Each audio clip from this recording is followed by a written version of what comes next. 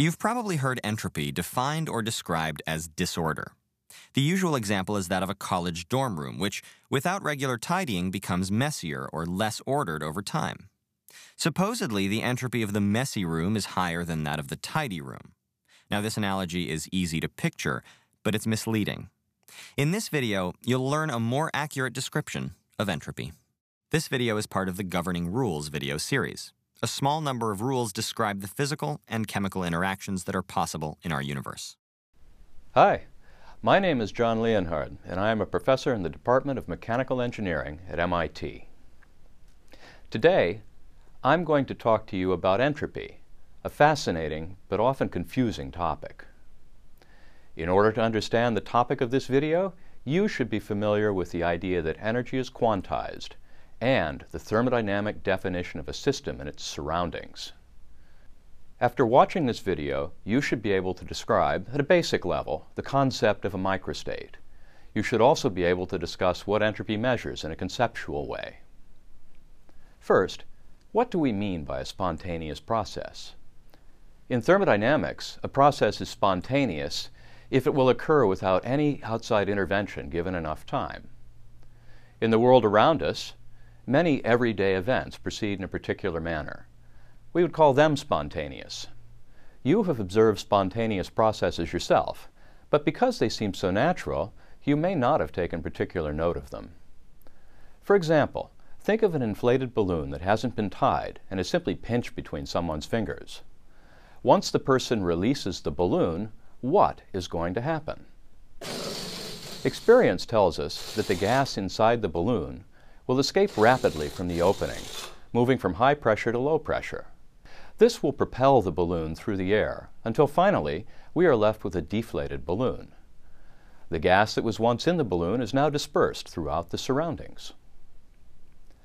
You have probably also seen food coloring or hydrophilic dye dropped into water. What happens?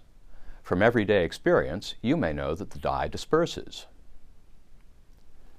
You may also have had some experience removing hot pans from the stovetop. While they come off of the stovetop hot, we know that they will eventually cool. Here we can see a liquid crystal in the pan change color, first as the pan is heated, and then again as the pan cools. Experience tells us in which direction these everyday events will proceed. But what about processes with which we don't have experience? For example, it would be nice if we had a way of knowing whether or not a given chemical reaction will happen at given conditions. The second law of thermodynamics can help us with this. The second law of thermodynamics states that during any spontaneous process, the total entropy change of a system and its surroundings is positive. In other words, the entropy of the universe, that is, the system plus surroundings, can only increase.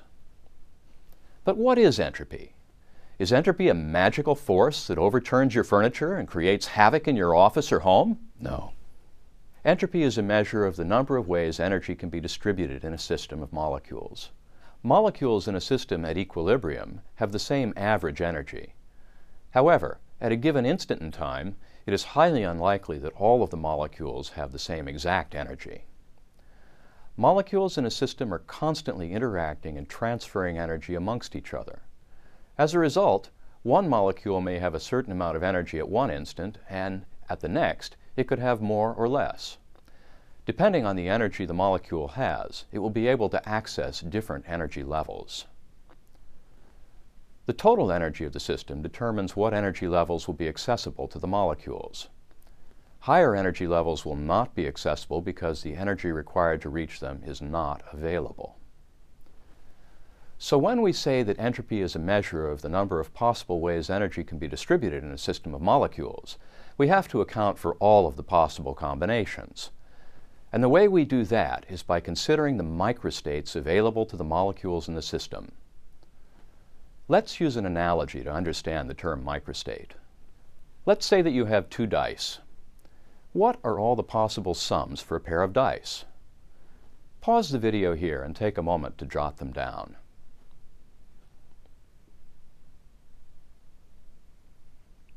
Okay, you should have a list that looks something like this. We would call these sums possible macrostates of our system. The macrostate doesn't tell us what each individual die reads when we roll them, just the total, or macroscopic view, if you will. What are all of the possible dice combinations that will produce each of those sums? For example, we can produce the sum of 3 by rolling a 1 on the first die and a 2 on the second die. Or we can roll a 2 on the first die and a 1 on the second die. So there are 2 combinations that will produce the sum of 3. The dice combinations that produce the remaining sums are shown here. We would call each of these combinations microstates that correspond to each macrostate. The microstate gives us information about the individual conditions of each die. We see that the most likely macrostate, a sum of 7, has the greatest number of possible microstates. When referring to the microstate of a system of molecules, we are looking at a snapshot of all the energy levels that the molecules are occupying at a given instant. Let us do an example using the idea of microstates to evaluate the entropy change for a process with which you might already have some experience.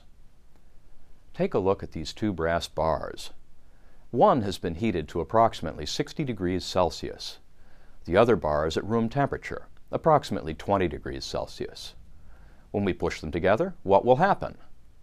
From experience, you probably know that the 2 bars will equilibrate to some temperature between the hot temperature and the cold temperature. Here you see infrared images of the 2 brass bars. The hot bar is red and the cold bar is blue. We can see the heat diffusing from the hot bar to the cold bar. But can you explain this spontaneous change in terms of entropy? Let's work through this together. Let's try to imagine what each bar looks like at the atomic level. Atoms in a solid are fixed on a lattice. They don't have the freedom to move much, but a very small amount of vibration around the fixed lattice points is possible. How much the atoms move is related to how much energy there is in the system. In our hot bar, because there is more energy, our atoms are vibrating strongly around their lattice position. In our cold bar, the atoms aren't really oscillating much. When we push these 2 bars together, some of the energy from the hot bar is transferred to the cold bar. So, the question is, why is this thermodynamically favorable?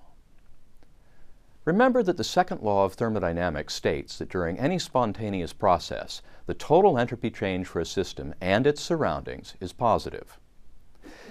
When evaluating the entropy change, whether it is for the system or surroundings, delta S would be related to the change in the number of possible accessible microstates.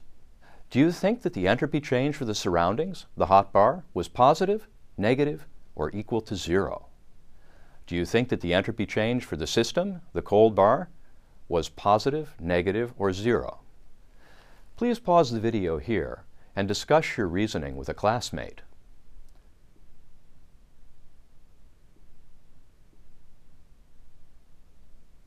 Let's start with the system first.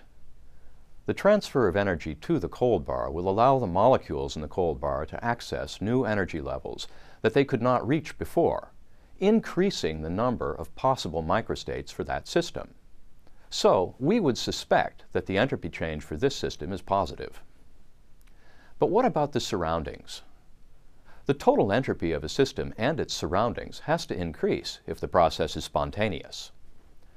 Let's use a very simplified diagram to think about the heat diffusion demo.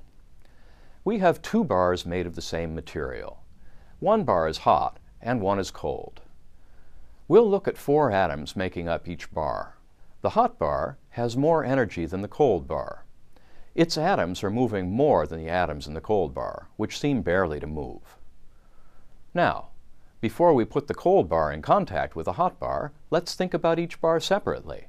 In our simplified drawing of the cold bar, let's say that 3 of the atoms have no energy, and 1 atom has 1 quantum of energy and is at a slightly higher energy level, symbolized by the set of curved lines representing its motion. How many different microstates can this system exhibit? If we think about the different ways we can distribute the quantum of energy amongst the 4 atoms, we see that there are 4 possible microstates. If we do the same for our hot bar, where we have 5 quanta of energy that can be distributed in a variety of ways amongst the 4 atoms, we used some math to see that there are 56 possible microstates. When we brought the two bars in contact in our demonstration, we saw that they reached thermal equilibrium. Here, in our simplified example, we will bring the cold bar, defined as our system, and the hot bar, defined as our surroundings, together and divide the 6 quanta of energy equally between the two. The first law of thermodynamics tells us that the total of 6 quanta will be conserved. Now, how many microstates are now possible in each bar? 20. As you might have expected, the number of possible microstates in what was originally our hot bar decreased, and the number of possible microstates in what was originally our cold bar increased. Let's see what this means for our total entropy change. We will use a relationship for entropy that was derived by Ludwig Boltzmann. It states that entropy is equal to a constant called the Boltzmann constant times the natural log of the number of microstates. When calculating the entropy change, whether it be for the system or surroundings, delta S would be equal to Boltzmann's constant times the natural log of the ratio of the final number of microstates to the initial number of microstates. The entropy change in our cold bar was positive, while the entropy change in our hot bar was negative. But remember, it's the total entropy change that matters. We see that our total entropy change for this process is positive. The spontaneous transfer of heat from our hot bar to our cold bar is consistent with the second law of thermodynamics.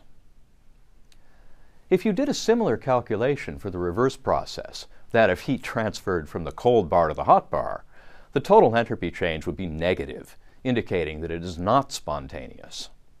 As we hinted earlier, and as you may have guessed by our very simplified scenario, calculating the number of microstates in a real system can be very challenging.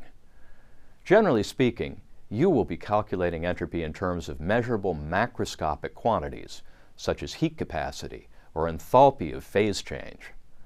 However, having a qualitative understanding of the physical meaning of entropy will help you properly interpret the entropy changes caused by various processes. To review, for a process to proceed spontaneously, the total entropy change for a system and its surroundings must be positive. Entropy measures the number of possible ways energy can be distributed in a system of molecules. A microstate is an instantaneous catalog that describes the energy of each molecule in a system. Because molecules are constantly interacting and exchanging energy, this description constantly needs to be revised. A large system has a large number of possible microstates. As we saw with the Boltzmann equation, entropy is proportional to the number of microstates. I hope that this video has helped you to better understand the concepts of entropy. Thank you for watching today, and best of luck for your future studies.